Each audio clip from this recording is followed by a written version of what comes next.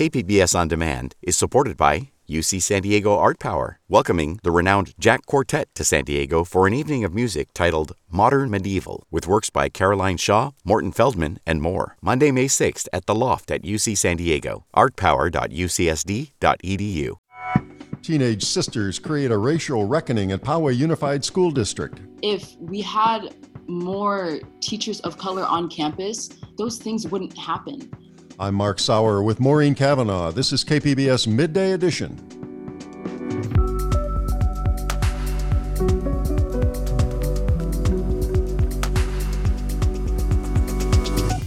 We hear from candidates for County Supervisor District 2, Joel Anderson and Steve Voss. I want to move the ball, and I'm tired of politicians who just make excuses but never really do anything. They want their elected representatives to demonstrate integrity and respect and fair representation. That's what I've always done and always will do.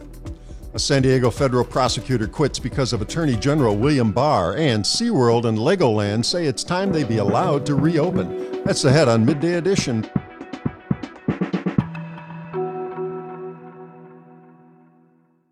KPBS On Demand is supported by the University of San Diego, offering professional and continuing education courses in the areas of business, education, healthcare, and engineering. For enrollment opportunities, visit pce.sandiego.edu. The San Diego County Board of Supervisors is changing more radically this year than it has in decades as new term limits take effect. The East County 2nd District seat that has been held by Republican Diane Jacob for nearly 30 years is now open, and 2 Republicans are vying for it. Joel Anderson, a former California Assemblyman and former state senator, is competing with Steve Voss, the mayor of Poway and the chair of the San Diego Association of Governments. KPBS's Allison St. John spoke to the candidates about the issues and the race to represent the 2nd District. Here's that interview. The San Diego County Board of Supervisors is changing more radically this year than it has in decades as new term limits kick in this year. The East County 2nd District seat that has been held by Republican Diane Jacob for nearly 30 years is now open, and 2 Republicans are vying for it. Joel Anderson, a former California Assemblyman and former state senator, is competing with Steve Voss, the mayor of Poway and the chair of the San Diego Association of Governments. So, gentlemen, welcome to you both. Thank you. Thank you. First, I'd like to give you the opportunity to help us understand the differences between you as Republicans. So, Senator Anderson, let's start with the president. President Trump is a divisive figure. What are the things that you admire most about him? East County needs jobs and career paths. President Trump has an economic plan that I support, and I support President Trump. Thank you very much. Mayor Voss, what about you? I know that Joel Anderson has in the past called you an ever-Trumper. Is that accurate? 545 days ago, when Chabad of Poway was attacked and Lori Kay was killed by a hateful gunman, hours later I got a phone call from the president. He offered the full support of the federal government. The president stood with us during those difficult and dark days. I will never forget that. And yes, I will support the president on November 3rd. Now, Mayor Voss, you are actually not endorsed by the Republican Party. Does that bother you? You know, which endorsements do you particularly value? I'm endorsed by folks all throughout East County, District 2. The ultimate being Diane Jacob, the 28-year incumbent who's done incredible things for the district. The majority of mayors in the district, majority of council members, folks on water boards, fire boards, boards of education, CAL FIRE firefighters, SEIU, United Domestic Workers, Deputy Sheriff's Association, and every law enforcement group in the district. Also by Laborers Local 89, Latino American Political Association, Asian Americans for Equality, Black Contractors Association. They support me because they know my record. They want their elected representatives to demonstrate integrity and respect and fair representation. That's what I've always done and always will do. Okay, now, Senator Anderson, you are endorsed by the Republican Party. Why do you think they picked you? What values do you represent better than your opponent? Well, I'm pretty straightforward. My answers are succinct. I don't speak in platitudes. You get yes and no answers out of me when you ask me a question. And I think that that's really important. I did over 453 bills with Democrats while I was served in the legislature. If you added all the Republicans together collectively, I did more bills than all of them. And I did that because people knew that when I gave my word, it meant something. I didn't tell people what they wanted to hear, and my opinion changed with the audience that I spoke to. So when you're looking to build bridges, you have to be honest, and you have to understand the other person's viewpoint and look for that neutral ground. Okay, now, whoever wins this seat, the County Board of Supervisors will still be dealing with the coronavirus one way or another. Senator Anderson, do you support the state's 4-tier system for reopening businesses? I have a lot of frustrations with it. Look, I support science, and three of my friends have passed away from coronavirus. I understand how serious it is, but I also understand that we need to get to herd immunity. And if the goalposts keep changing and we're saying stuff like big box stores can be open, and yet mom and pop shops can't be open, that is very difficult for people to track. They want to have consistency. They want to know what the parameters are, and they don't want people to keep changing them. Mayor Voss, what's your take on the 4-tier system for opening businesses that is determining how many businesses can open, how far? This is a dangerous virus. Well over 200,000 dead in the United States, close to 800, I think, in the county. So we've got to pay attention, but small businesses are being crushed. And I struggle with the fact that this is being treated as a one-size-fits-all pandemic. It's as though the state is trying to do brain surgery with a chainsaw, when really what's needed is a steady hand with a scalpel. I'd like to see us have more local control. The impacts in Barrio Logan and Barrett Junction are very different. And I would much prefer that we're in a position to be able to deal with those on a local level. Okay, let's talk a bit about housing and development, because it's fair to say the region is desperate for more housing. But, climate change and wildfires are increasingly threatening homes built in that rural-urban interface that is included in your district. Mayor Voss, where do you support building new development?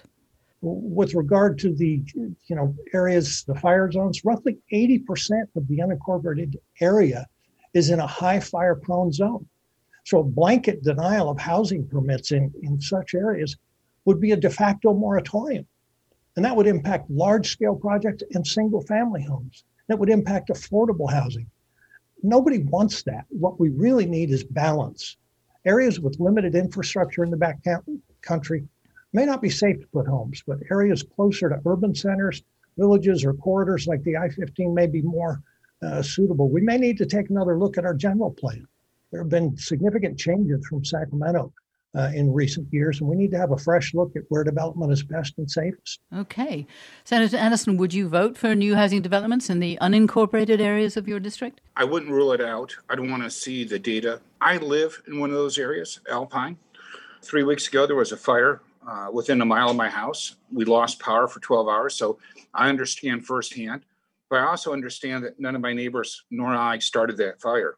And that fire would have occurred whether we were there or not.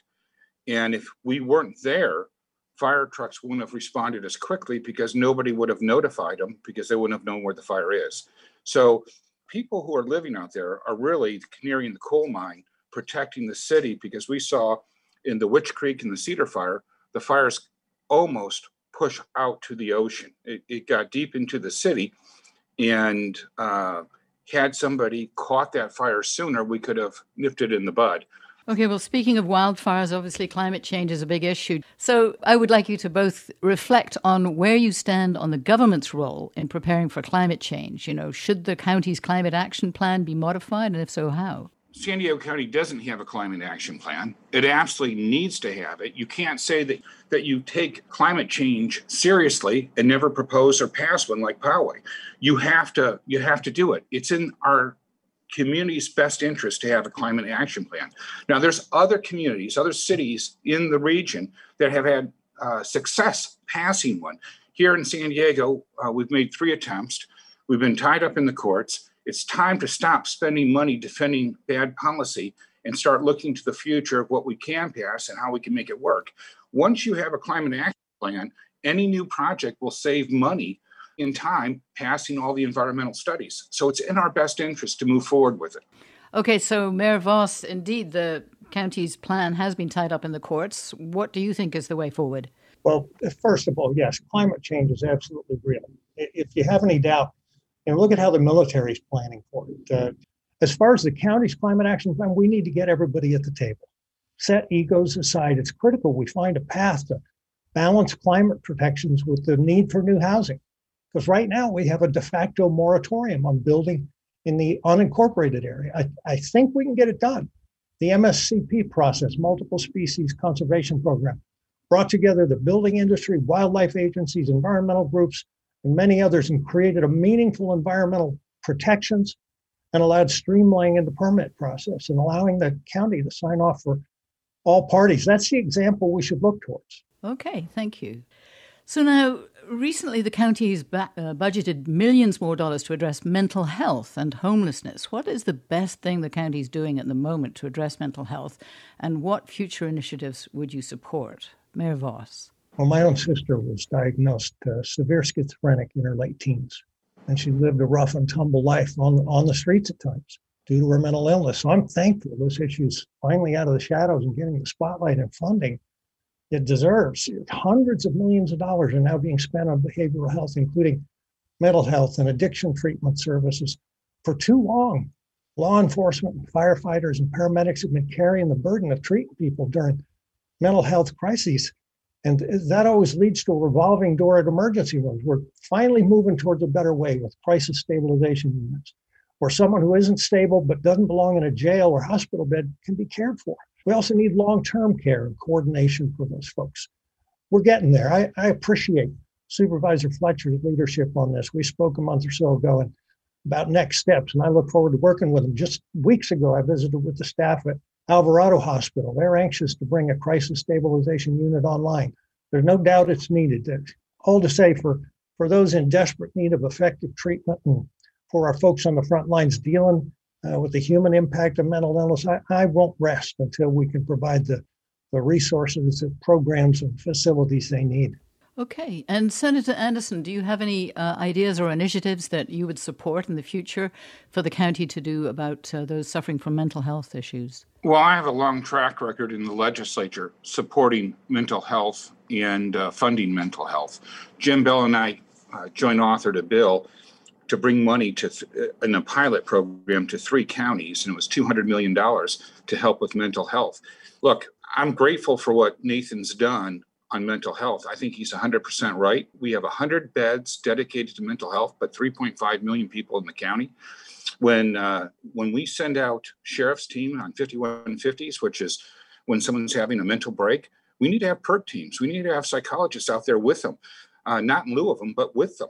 And right now we only have 3 teams. We need many more of those teams. We could have much better outcomes if we worked together and put the emphasis on treating these folks and getting them back to a stable position and stable life. Okay. Thank you. So finally, I just wanted to ask you to wrap this up, are there policy issues where you feel like you openly disagree and the difference between you is very marked? Or would you say that it's more a question of who you are and your backgrounds? Senator Anderson, can you start that one? I've been outspoken. I've spoken against my party. I've spoken with my party. I have been an independent leader in Sacramento. Darrell Steinberg recognized me as my own caucus for 2 weeks. Yes, it was a little bit tongue-in-cheek, but the fact of the matter is I was named the 3rd most independent legislator in Sacramento. I want to fix things. I want to move the ball, and I'm tired of politicians who just make excuses but never really do anything. How can you say you care about homelessness when Poway doesn't have a homeless shelter? How can you say that you care about the environment when you don't have a climate action plan in your own city? That's a lack of leadership. That's not about leadership. That's about followership. And so I roll up my sleeves and I work hard. Thank you.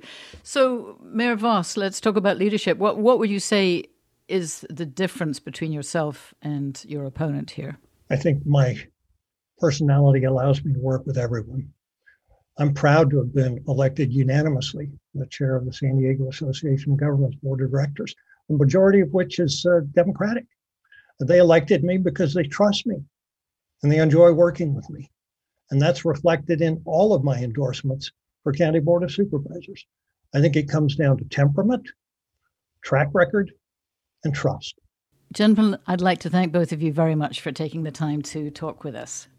We've been speaking with former California Assemblyman and State Senator Joel Anderson. Senator Anderson, thank you. Thanks for having us on. Appreciate it. And Mayor of Poway and Chair of the San Diego Association of Governments, Steve Voss. Thank you. Thank you so much. That was San Diego County Board of Supervisor District 2 candidates Poway Mayor Steve Voss and former State Senator Joel Anderson. They were speaking with Allison St. John.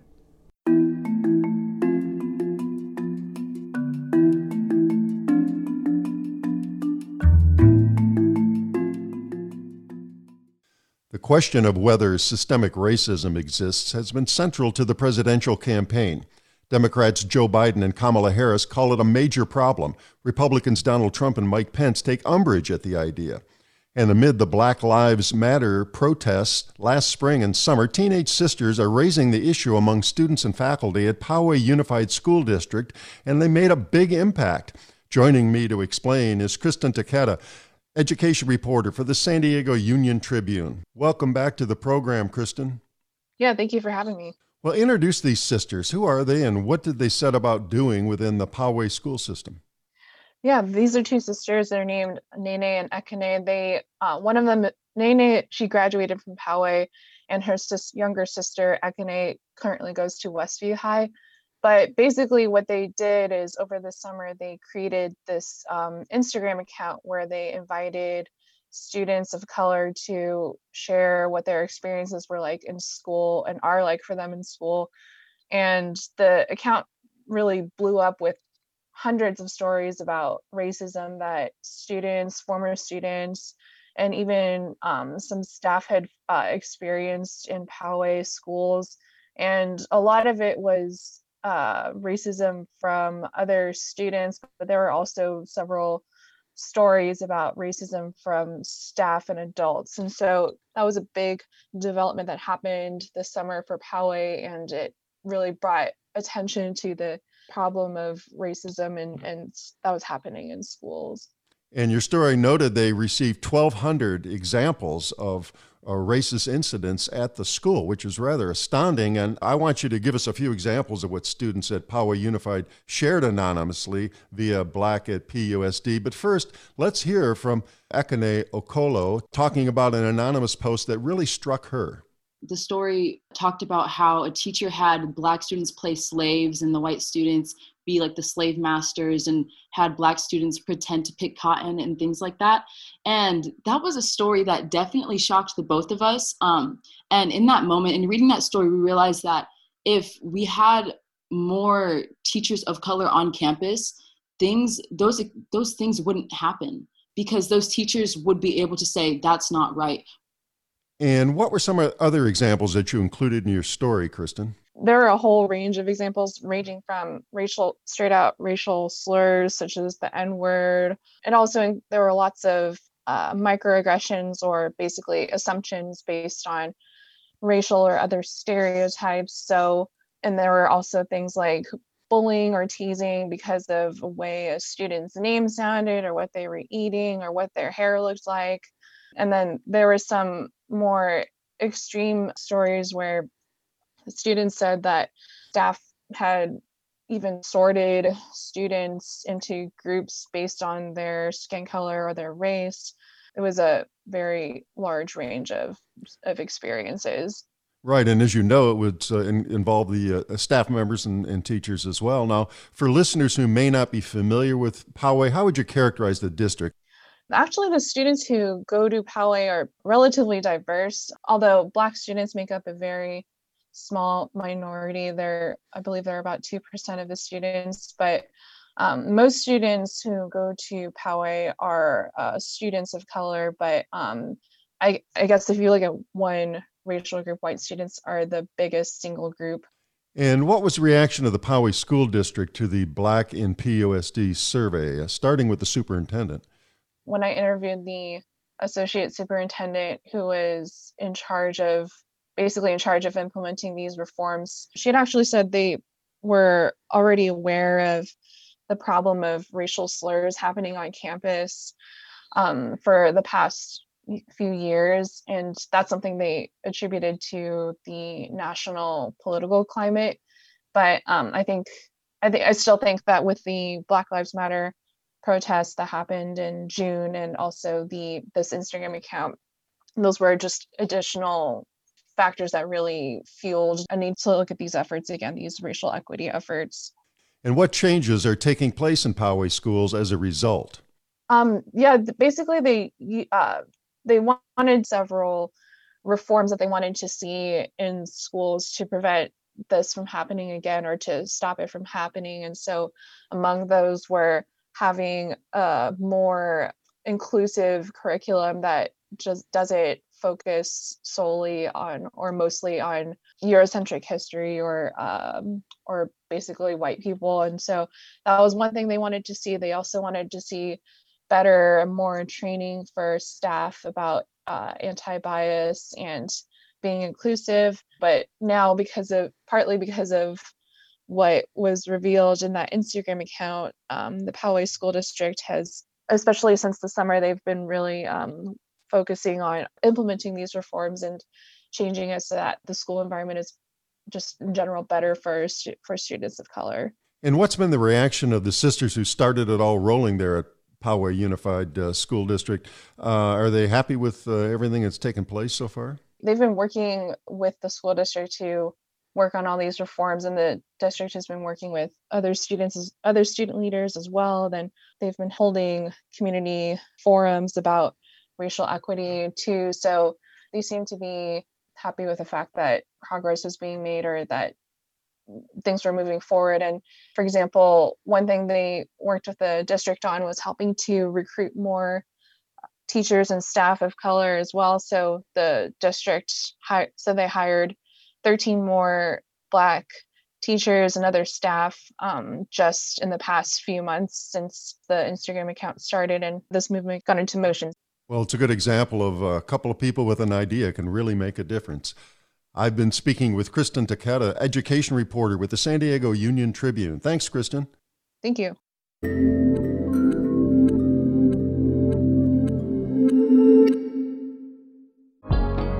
KPBS On Demand is supported by Bill Howe Plumbing, Heating and Air, Restoration and Flood Services.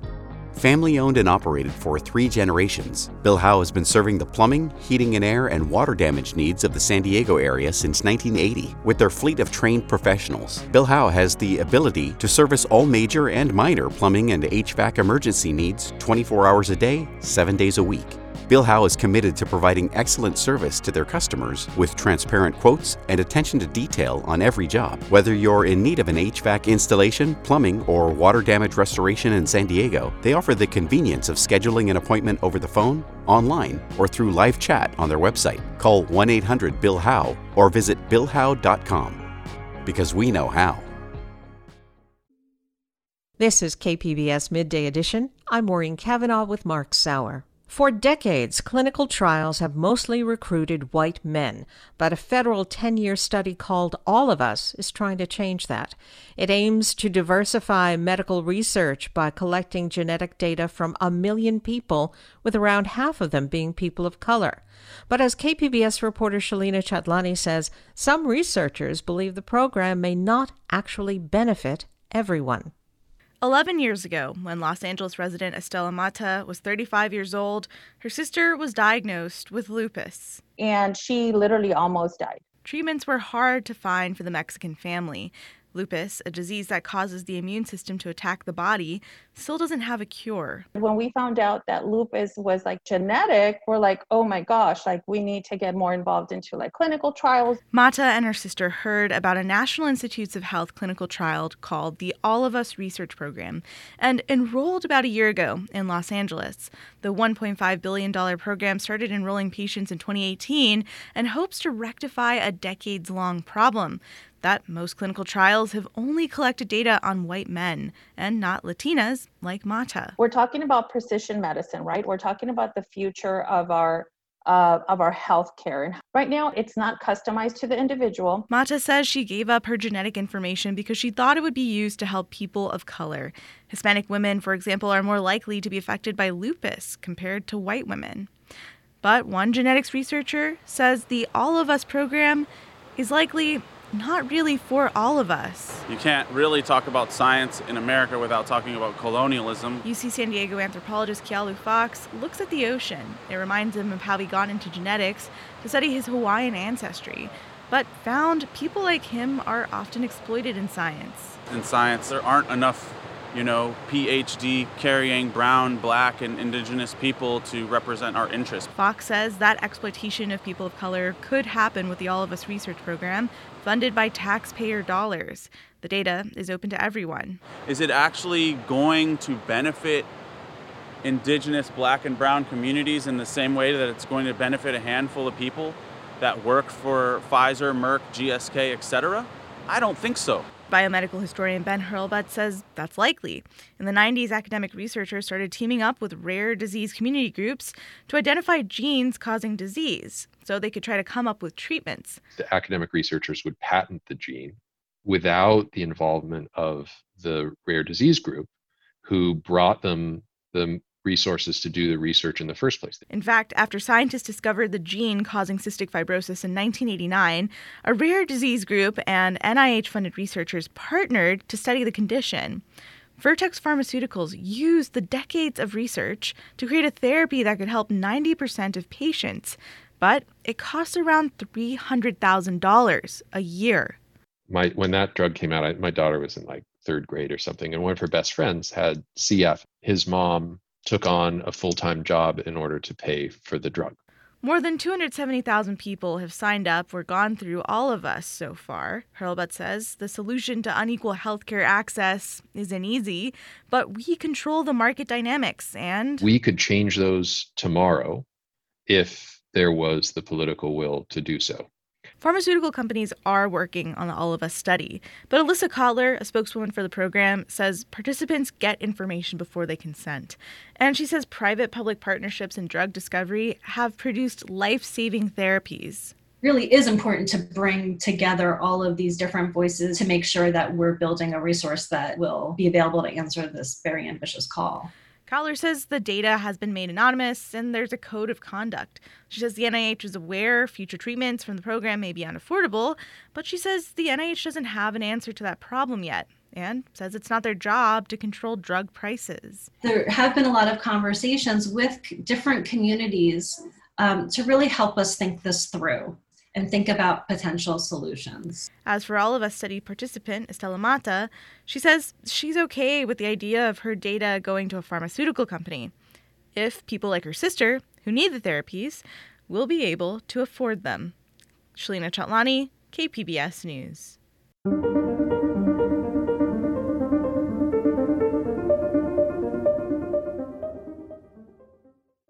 Phil Halpern has fled the U.S. Justice Department. Halpern was a prosecutor at the San Diego U.S. Attorney's Office for 36 years under 6 presidents and 19 different attorneys general. Halpern worked on the corruption cases of former Congressman Duke Cunningham and Duncan Hunter. Halpern told KPBS's Amitha Sharma that he quit his job because of what he calls current Attorney General William Barr's resentment of rule of law prosecutors. Here's that interview.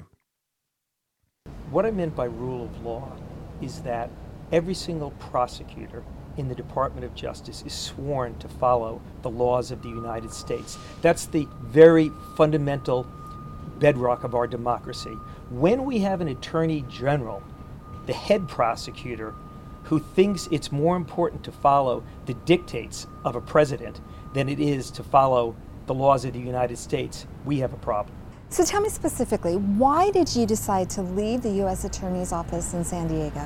I was hoping when the Attorney General selectively quoted from the Mueller report, it was a mistake. He wasn't trying to mislead the American people. However, it became clear when I saw what happened in the Manafort case, the Flynn case, the Stone case, the imposition of the president's will through him on the normal course of justice. This became too much. And it just continued from there.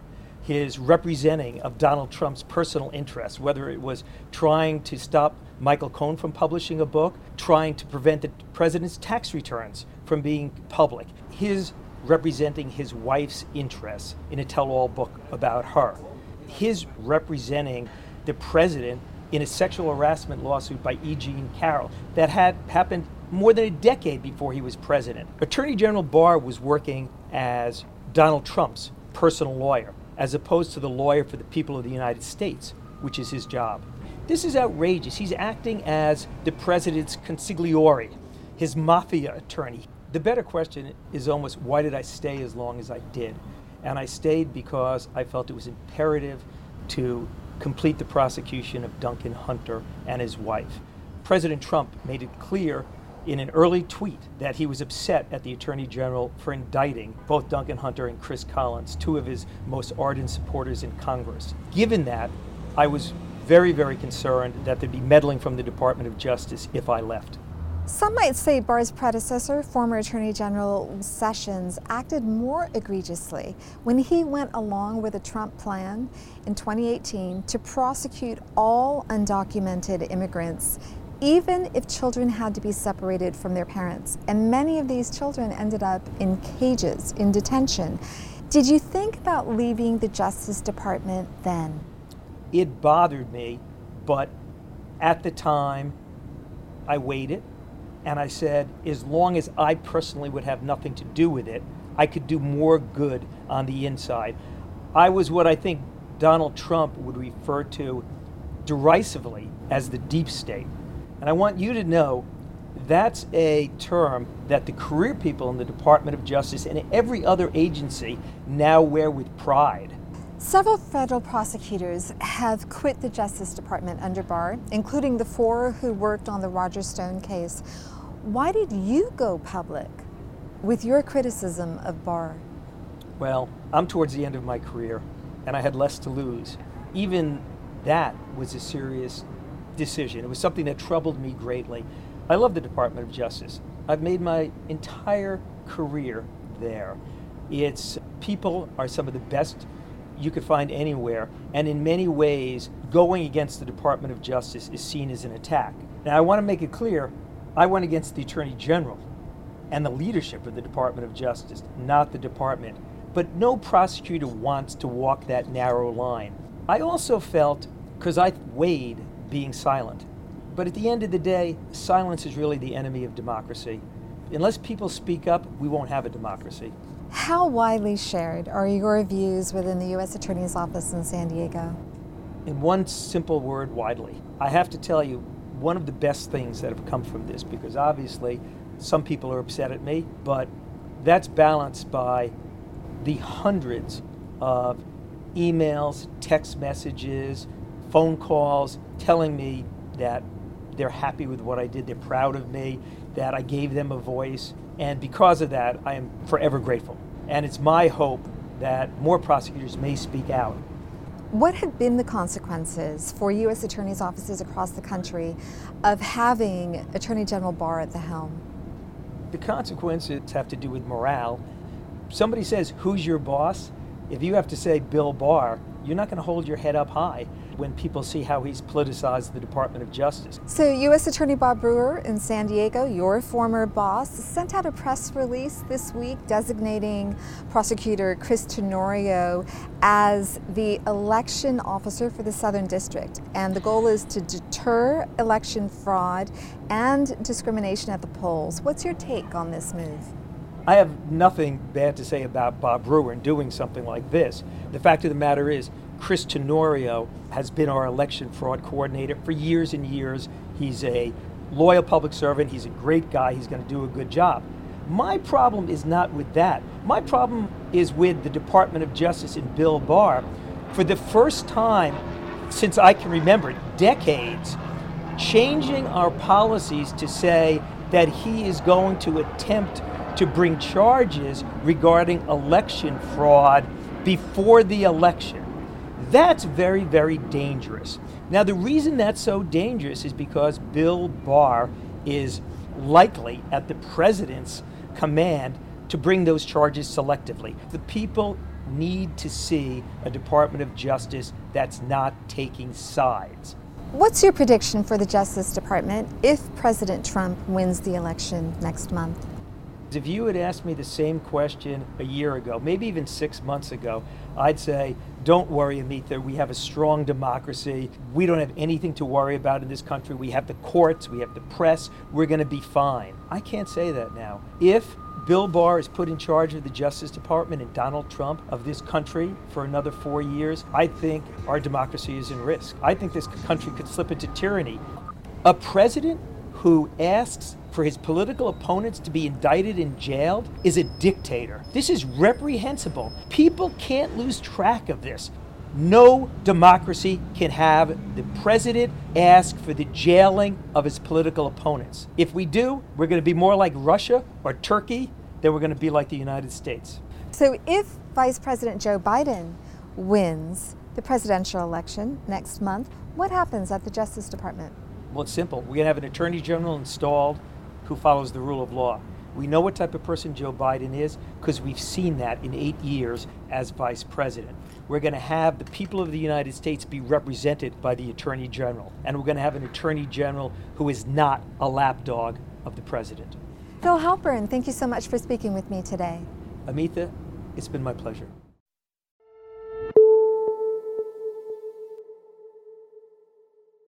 In the summer of 1988, Yellowstone National Park was engulfed in flames. After the fire was extinguished, plenty of thorny questions remained. What did those fires mean for the park's near-pristine rivers and lakes? Today we start a series taking a closer look at where water and fire intersect across the West. From KHOL, Robin Vincent reports from Jackson, Wyoming. A better way to wake up in the morning. Oh my God. The sound. National Park Service hydrologist Aaron White is at Kepler Cascades, where whitewater plunges 150 feet into the Firehole River. The multi-tiered waterfall is flanked by a sea of mature lodgepole pine trees. Dotted in between are young trees that sprouted after the 1988 fires. You can see some of the variation in the landscape and the types of environments that were affected. The 1988 Yellowstone fires torched more than a third of the park and touched nearly all of its landscapes in some way. That meant very few watersheds in Yellowstone were not impacted. White likes to call Yellowstone America's first water park. It's home to the headwaters of multiple major rivers and hundreds of waterfalls. Thousands of geysers, mud pots, and hot springs gush, bubble, and boil here too. Because the 1988 fires focused the nation's attention on wildfire for months, soon after, scientists descended on the park to study the impacts. What they found reflects the fire's legacy of renewal. Small streams were affected in the short term with ashy runoff, but big bodies of water showed little change in water quality. That resilience proved important back then. Saving and then recovering watersheds was... KPBS On Demand is supported by the University of San Diego, offering professional and continuing education courses in the areas of business, education, healthcare, and engineering. For enrollment opportunities, visit pce.sandiego.edu. Isn't top of mind for overwhelmed fire managers. Human-built infrastructure was the priority. Good morning. Those wildfires raging in the area of Yellowstone National Park show no signs of... Very quickly, it became apparent that we did not have and could not have the resources to contain the fires, despite the best effort of thousands of firefighters. That's Steve Fry, a former incident commander. He and his team were laser focused on protecting three things: firefighters, the public, and those iconic developments within the park.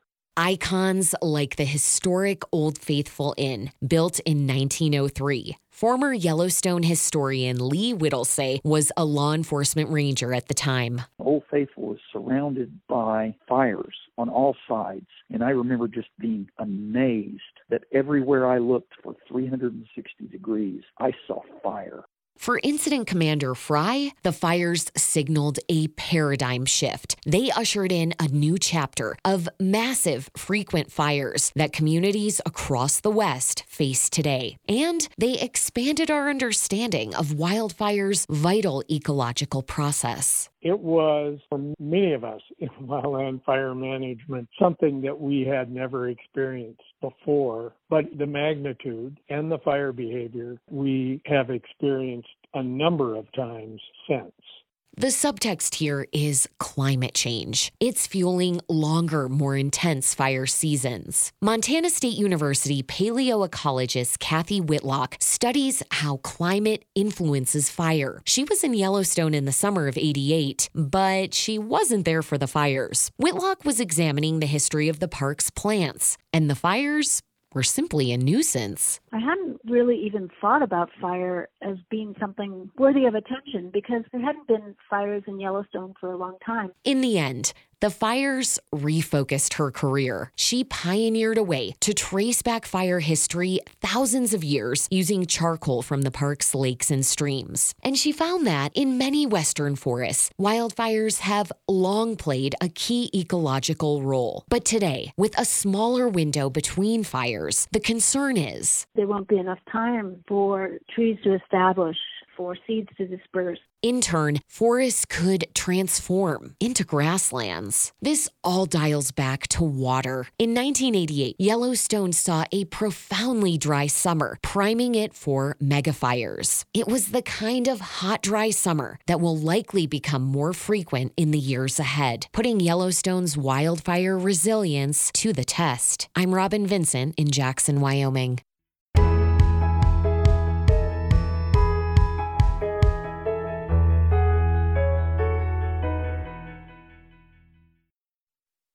This is KPBS Midday Edition. I'm Maureen Cavanaugh with Mark Sauer. A visit to Disneyland has become part of the holiday season for many California families. But like so many other traditions, this year that visit may have to be canceled. New state guidelines require theme parks like Disneyland and Legoland to remain closed until their counties enter Tier 4, the least restrictive of the state's coronavirus levels. Since the locations of most California theme parks are in counties in the first or second tier, experts say it may take months before the venues are allowed to reopen. But a coalition of theme park leaders say that requirement is unfair, and they hint a lawsuit may be in the works. Joining me is San Diego Union Tribune reporter Lori Weisberg. And Lori, hello. Hello. Okay, so California's theme parks have been closed for a long time. When were they forced to shut their doors? Like many other businesses, around mid-March. Now, when we say forced, they'll tell you that they all voluntarily shut down around mid-March, but it was coming anyway. So yeah, it's been a really long time. I should point out that SeaWorld's a little bit of an anomaly. It not so long ago got permission in August to reopen partially under the rules for zoos and aquariums. So it's, animal encounters and those sorts of things are open, but none of its bread and butter rides are open at all, like theme parks. Okay, so give us an idea of the kinds of venues that are affected by the closures. It's not SeaWorld, but what else? So every major theme park in California, from Disneyland to Universal Studios to Legoland to Knott's Berry Farm, all the biggies. There's a separate set of rules that the state just released for smaller parks that are more amusement type parks that for capacity under 15,000. And in San Diego County, we would know that type of park as Belmont Park. But they get slightly easier rules. They can open in what's known as Tier 3. They don't have to wait all the way to the least restricted, which is Tier 4. What kind of impact has closing the theme parks had? Well, it's obviously hurt the companies that own these parks. They've all had to go into basically debt, but they have to get extra debt to keep the parks running. There was one recent study that said that Disneyland alone has an $8.5 billion economic impact on the Anaheim, Southern California area.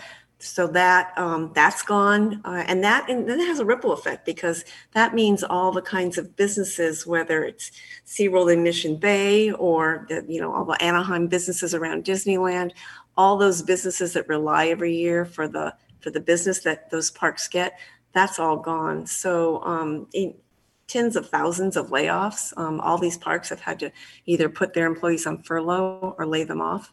So it's a huge, huge impact. And really, what is the state saying about when they can reopen? So the biggest, there's a number of rules, but the the biggest, most troublesome one for the theme parks is this idea of waiting to Tier 4, which, as you know, we have this new sort of tiered system in San Diego, and many of the other Southern California counties, except for LA, are in the second most restrictive tier. So we have to bring our case rates down significantly to get into those more relaxed levels. And the theme parks are arguing that's going to take a really long time. And then on top of that, once we do make it into those into that more relaxed tier, they would limit the capacity at the parks to just 25%. And the theme parks argue, well, in the most relaxed tier, all other businesses get to be either no capacity limit or 50%. So why are they being singled out? So those are two of the key restrictions that they don't like at all. And then another one is that everybody that wants to come to a theme park once they're open has to make a reservation 24 hours in advance. And then the theme parks have to contact all those people and screen them before they actually arrive. They're arguing that too is it's almost impossible for them to operate that way. And the coalition of theme park leaders protesting the idea that they have to remain closed while parks and zoos can open, whereas much of the theme park operations are outdoors. So what do health officials say about why theme parks are different and need more restrictions? I think the concern is that you have tens of thousands of people coming into the parks and then they're leaving, and we don't know from where. I mean, clearly a lot from Southern California, but they could be from other parts of the country.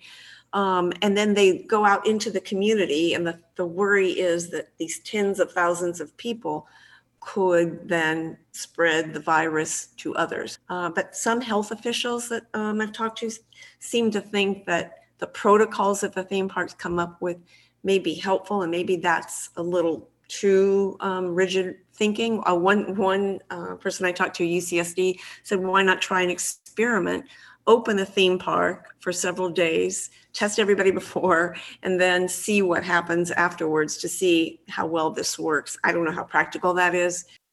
Well, in a sense, there is an experiment going on in other parts of the country. For instance, Disney World has reopened in Florida. Have there been any widespread COVID outbreaks because of that? So that's a good point. You're right. That is an experiment, because California's an anomaly. We're the only state that is not allowing theme parks to reopen.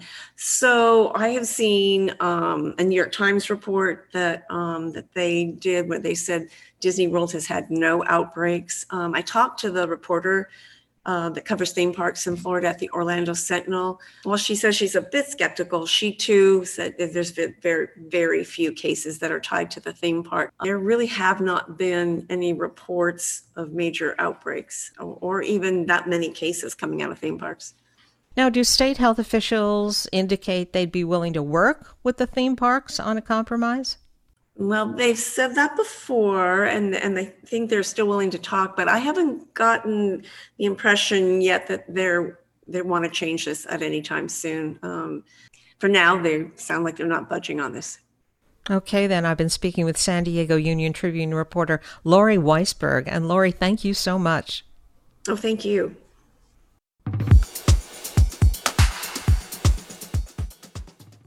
KPBS On Demand is supported by the University of San Diego, offering professional and continuing education courses in the areas of business, education, healthcare, and engineering. For enrollment opportunities, visit pce.sandiego.edu.